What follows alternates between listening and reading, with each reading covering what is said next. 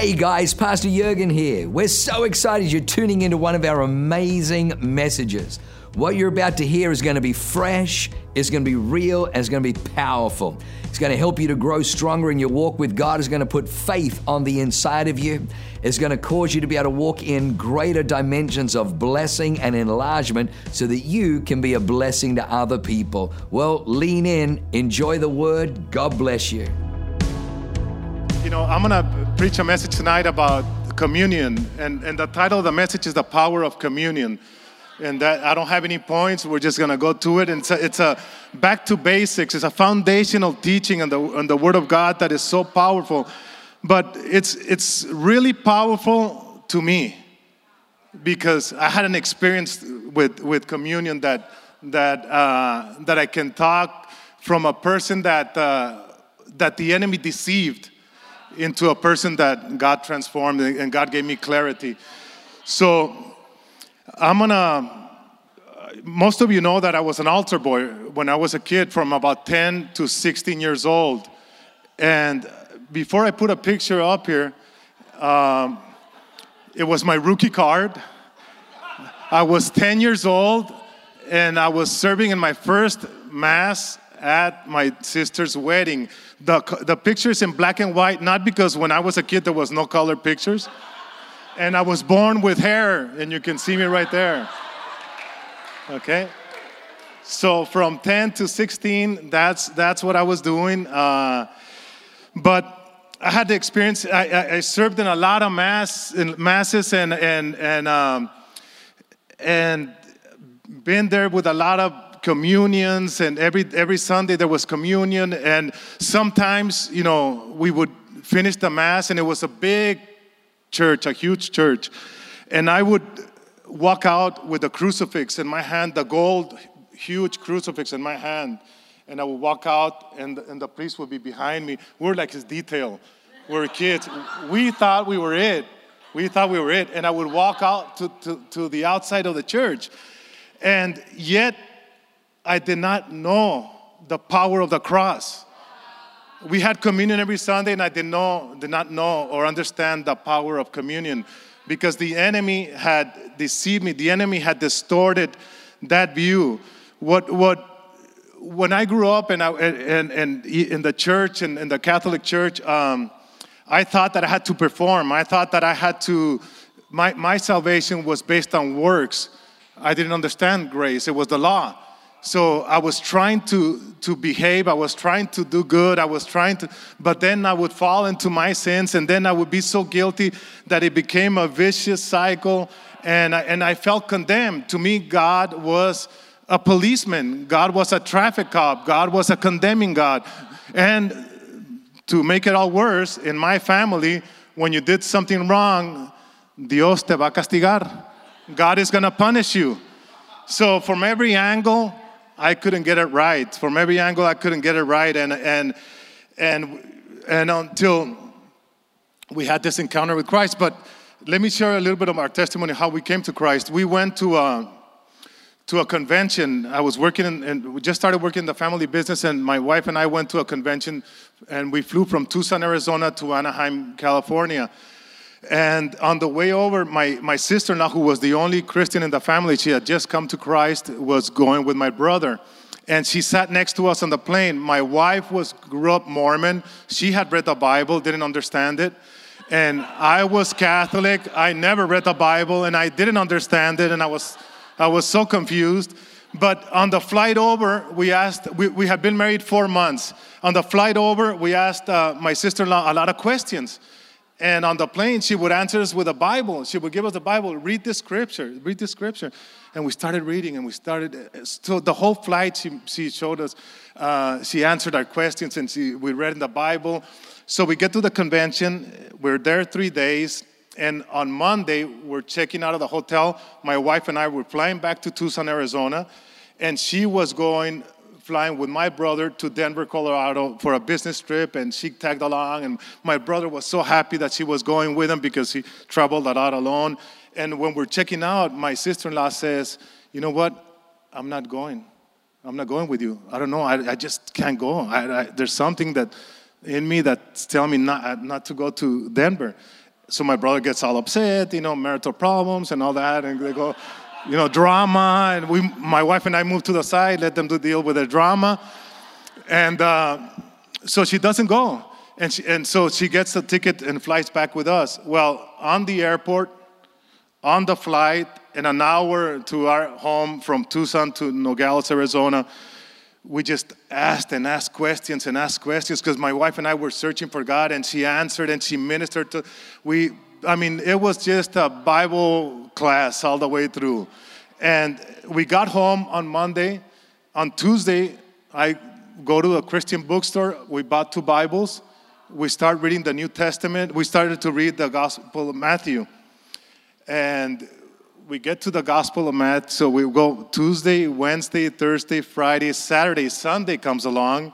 Never been to a Christian church. Didn't have an idea what goes on in there. What am I going to expect? People jumping around or something like that.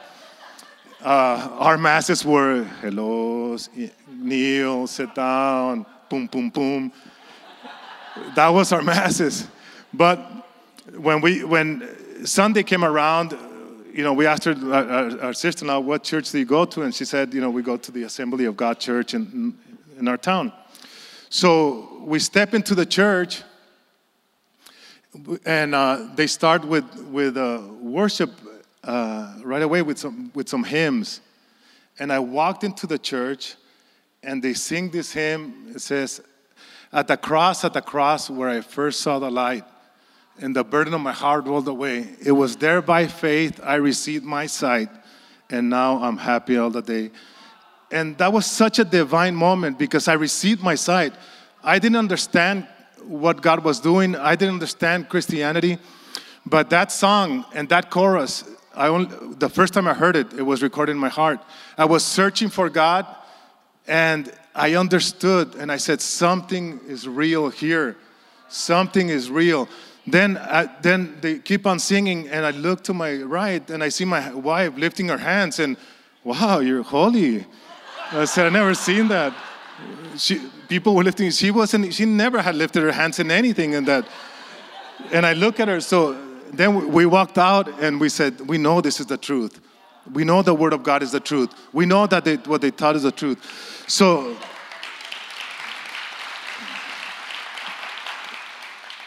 So I understood what grace was, unmerited favor. I understood that God loves me. I understood that burden that I had. I carried a burden in my heart of condemnation constantly. I carried a burden in my heart that I was trying to be found in right standing with God, but I could never attain it. And when I understood, when I left that church that day and I heard that song, that's how God spoke to me and revealed His grace towards me. So I felt like this burden, this spiritual burden that I carried for so many years because I couldn't understand, was removed. And from there on, we started to read the Word of God. And what I found out is, and what I learned is that God's greatest concern has been for the lost, and I was lost. That's why if you can put the scripture, the most famous scripture in the world is John 3:16, right? For God so loved the world that He gave His only begotten Son, so that whoever believes in Him not perish but have everlasting life. And when we read that, and when I read that, it spoke to me. I understood that God loves people, that He doesn't want nobody to perish. I understood that the greatest tragedy for man is to be lost, and the greatest gift to man is to be saved, right? And that Jesus Christ came to save the lost. And the greatest price, Jesus paid for our, for our redemption. And we're going to talk about communion. We're going to talk about the scene. So at the Lord's table, and we're going to read the scripture right now, but I want to set it up. They're all together. In fact, Jesus has sent somebody and told them, when you see this guy walking with a jar of water in his head, tell him we're going to be at their house. So He sent somebody, and they find the guy, like always. Jesus never wrong. And they go to the house. They prepare a room for them, and they have the Last Supper. They're having a meal there, right? and Jesus is with everybody around it. And Jesus had told his disciples what was coming. Jesus had told them that he was going to be sacrificed. He told them he was the lamb that was going to be slaughtered, but they did not understand. They didn't understand what was going on. In fact, we're going to see right now, but we're going to read 1 Corinthians 11, 24 through 26, and it's talking about the bread. I forgot to put 23. And it says, and when they had given thanks, he broke it and said, "This is my body, which is for you. Do this in remembrance of me." In the same way, after the supper, he took the cup, saying, "This cup is the new covenant in my blood. Do this whenever you drink it, in remembrance of me. For whenever you eat this bread and drink this cup, you proclaim the Lord's death until he comes." He says, "Do this in remembrance of me." And the body, the bread of life was going to be broken, right? Jesus was going to be broken. And I don't know, but if you've seen the movie The Passion, or when you read the scriptures where Jesus is in the Garden of Gethsemane, before he's even beaten once up, before they hit him, before they physically attack him, he was in the Garden of Gethsemane, and he is overwhelmed. He's with sorrow. He's already in anguish because he was going to carry what was coming. He was going to carry the sins of the world. He already was feeling the weight of the sins of the world. And he even prays 3 times, right? "Lord, let this cup pass from me, but not my will, but your will be done." When we were in Israel, we went with the church in 2017. We were there in the Garden of Gethsemane on the first trip that the church had. And I was walking around there, and all of a sudden, I felt this sorrow. I felt this anguish. And I said, "What's going on?" I was praying. Because one thing that you'll notice in Israel, when you go to Israel, that you're going to have some God encounters in different places. It's the most beautiful place, and God meets you there. So I'm there, and I'm feeling this anguish in the Garden of Gethsemane, and this sorrow, and I'm trying to pray and say, "Lord, what is this?" I feel this tremendous heaviness, and I feel the Holy Spirit just say, "It's just a little glimpse of your sin, but I took the sins of the world." And for me, the Lord was speaking, and he was showing me that. So the body of Christ, the body was broken, for our sins. And he says, the blood represents the new covenant. Before, in the Old Testament, was the old covenant where they had to sacrifice a lamb, and they would cut it open and drain the blood and sprinkle the blood. But now we have the Lamb of God, and that's what he's talking about, the new covenant, the covenant of grace. And one time here, not too long ago, when we were in the new building, in fact, I shared on a communion Sunday. I was sitting in the front, and we were worshiping, and we came to a time of communion, and I was telling the Lord, to me, it's so ugly what happened to you. To me, it's so, to think about that, to see you on the cross, to see you just the way they executed you right there on the cross is so ugly. And that memory, to me, I don't like it. And again, the Holy Spirit says, "Let me make it beautiful for you." He said, when they put the crown on my head and the blood ran down, I want you to remember that love covers a multitude of sins. My blood covers you. And he said, when they had my arms nailed to the cross, that means I can't close them. My arms are always open to you. And when you see the nails on the cross on my feet, just remember that I'm always there for you. I will never run from you, no matter what.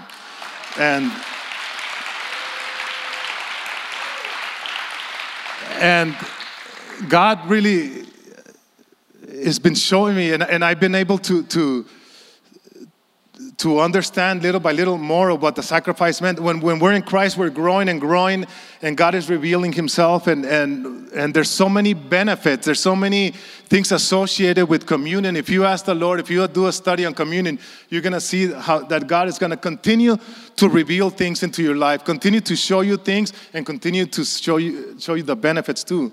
Like Jesus paid the price that I couldn't pay so that we could be justified.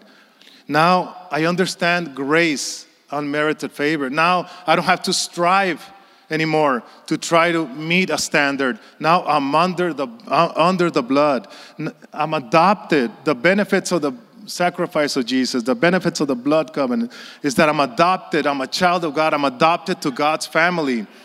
I am born again. You know how many people would like to go back and redo their lives? But we are born again. We can start afresh, a new life, forgiving, not have to carry the weight of our mistakes, and experience a new life, a new path, a new walk, a new freshness.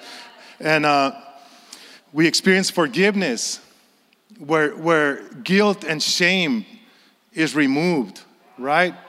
Isn't that beautiful that guilt and shame can be removed from our life? And then we have power over sin. Sin no longer has control of my life. Before, I was in habits that controlled my life. I was in habits that I couldn't get rid of until the cross, until I understood the power of the cross and the shedding of the blood. Now, those habits don't control me anymore. There's a point where we might slip, but those habits don't control me. And before, I was a prisoner. And it's the worst place to be because you can't break that cycle. You can't break the chain until the blood breaks it. Right? And then we receive healing. You know, when we come to Christ, when we understand the power of the atonement, we receive healing from things that have happened to us, even physical healings. You don't have no idea how many people, just by taking communion at their home when they're sick, receive healing. There's testimonies after testimonies. But also, we share in the life of Christ, right? And when we share in the life of Christ, you know, our mind is renewed. And we can say, I can love God. Before, I didn't think I could because I wasn't there. The enemy had distorted my perception of God. I remember I can love people. And I'm going to share this story. I remember this man who was a tough cookie. Bad words, cussed all the time, just a person that you wouldn't want to be around. And he comes to faith. And he passed away a few years ago at 91. And he was the biggest teddy bear you ever seen, loved. He started the orphanage where we serve 16 years ago. And just a life transformed that from a bitter, from a angry person to be transformed because he's under the blood, right? And then we can love ourselves, right? Because of the covenant, we can love ourselves. You know, I don't think I loved myself during my time of struggle, but when I understood, now I can love myself. Say, hey, you know what? I'm okay. I'm okay, and I am okay, by the way. I look okay, I feel okay. But I am okay. I can love myself, and I can forgive. I don't have to hold any grudges. I have the power to forgive. I can walk in freedom. Walk in freedom is one of the greatest things we can experience as believers. When we were bound, now we're free. We can walk in freedom. And if there's a place where they teach you to walk in freedom very well, it's here. Because we don't let you stay where you are. Right? If there's an issue, we'll confront it. We'll help you pray for it. But we're going to give you the plan to walk in freedom. And if you don't believe me, the General Christina Sainz is here. And she takes care of that. Yeah. But communion is a weapon. Right? Because in communion, in the sacrifice, Jesus conquered death, right? And we can tell the enemy. I know most of you wanted to say these words. I'm just warning you. But we can tell the enemy, Jesus conquered. You're defeated. And devil, you can go to hell, right? To him, we can tell him, no? But so in my walk, I'm experiencing this transformation. I'm understanding what communion is and what the benefits are. But at the same time, when I start to receive revelation from God, and I want to put Matthew 6:19 through 13, and I want all of you guys to read it because it's significant for me. Can we all read it together? In this manner, therefore, pray, Our Father in heaven, hallowed be your name. Your kingdom come, your will be done on earth as it is in heaven.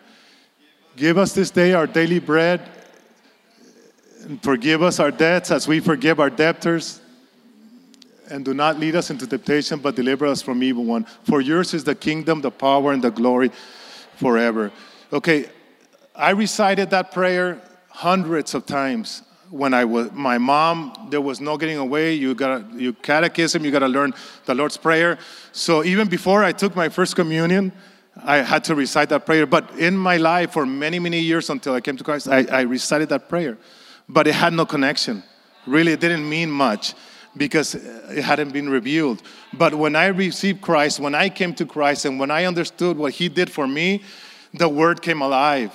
And now this prayer, not only do I understand it, but it's a connection, it's a communion, it's a relationship with Christ. When I pray, Our Father in heaven, hallowed be your name, I don't just pray that. I pray, Lord, how beautiful you are. You're a merciful God. I love you. Thank you for what you did on the cross. Thank you for your mercy. Thank you for your grace, Father. Your kingdom come, your will be done on earth as it is in heaven. Lord, I pray that your kingdom come on earth. Lord, I pray, I thank you that you've given me a life of purpose. I thank you that I can represent you, Lord, here, that I'm part of your establishing the kingdom of heaven on earth. I thank you that I have a purpose, an assignment in my life. I thank you that I'm part of your family, and that you're calling me to serve. And then it says, give us this day our daily bread. Father, I thank you that you're my provider. I thank you that you are the one working behind the scenes in my business, and the orders and the sales that I receive is because you're working behind the scenes, because you are my provider. You're the one that provides absolutely everything, because every good and perfect gift comes from you. And forgive us our debts as we forgive our debtors. Lord, I thank you that I no longer have to hold grudges. I thank you that as you forgive me, I will forgive others. I thank you that no matter what happens, Lord, I have to release. And I thank you, Lord, that you took my sins on the cross, and I will step in to forgive those who have persecuted me, Lord. I thank you. And not lead us into temptation, but deliver us from evil. Lord, I thank you for the power of the cross.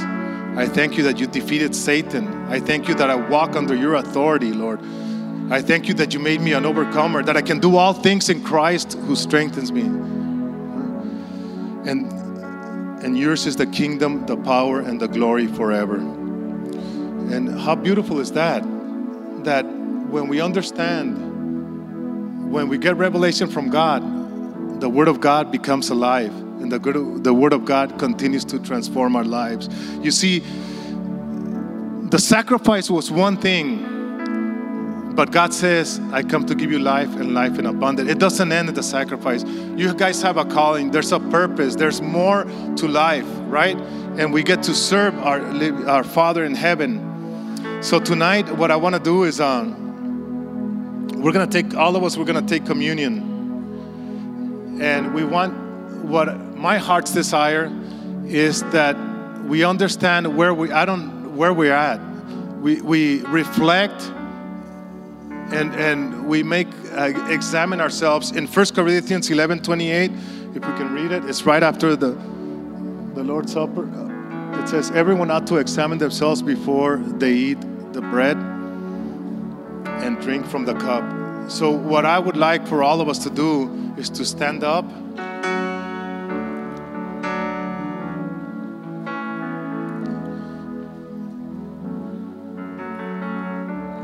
And we're going to take communion. But now we're going to examine ourselves. Lord, if there's anything that needs to be corrected, Lord, if there's any sin in my life, I repent. Lord, if I mistreated someone, I repent. If I haven't taken you seriously, Lord, I want to be close to you. If there's anything, Father, if there's anything in my life that needs to be adjusted, Lord, I want to stand before you. I want to stand with a heart of thanksgiving, Father. Let that be our prayer.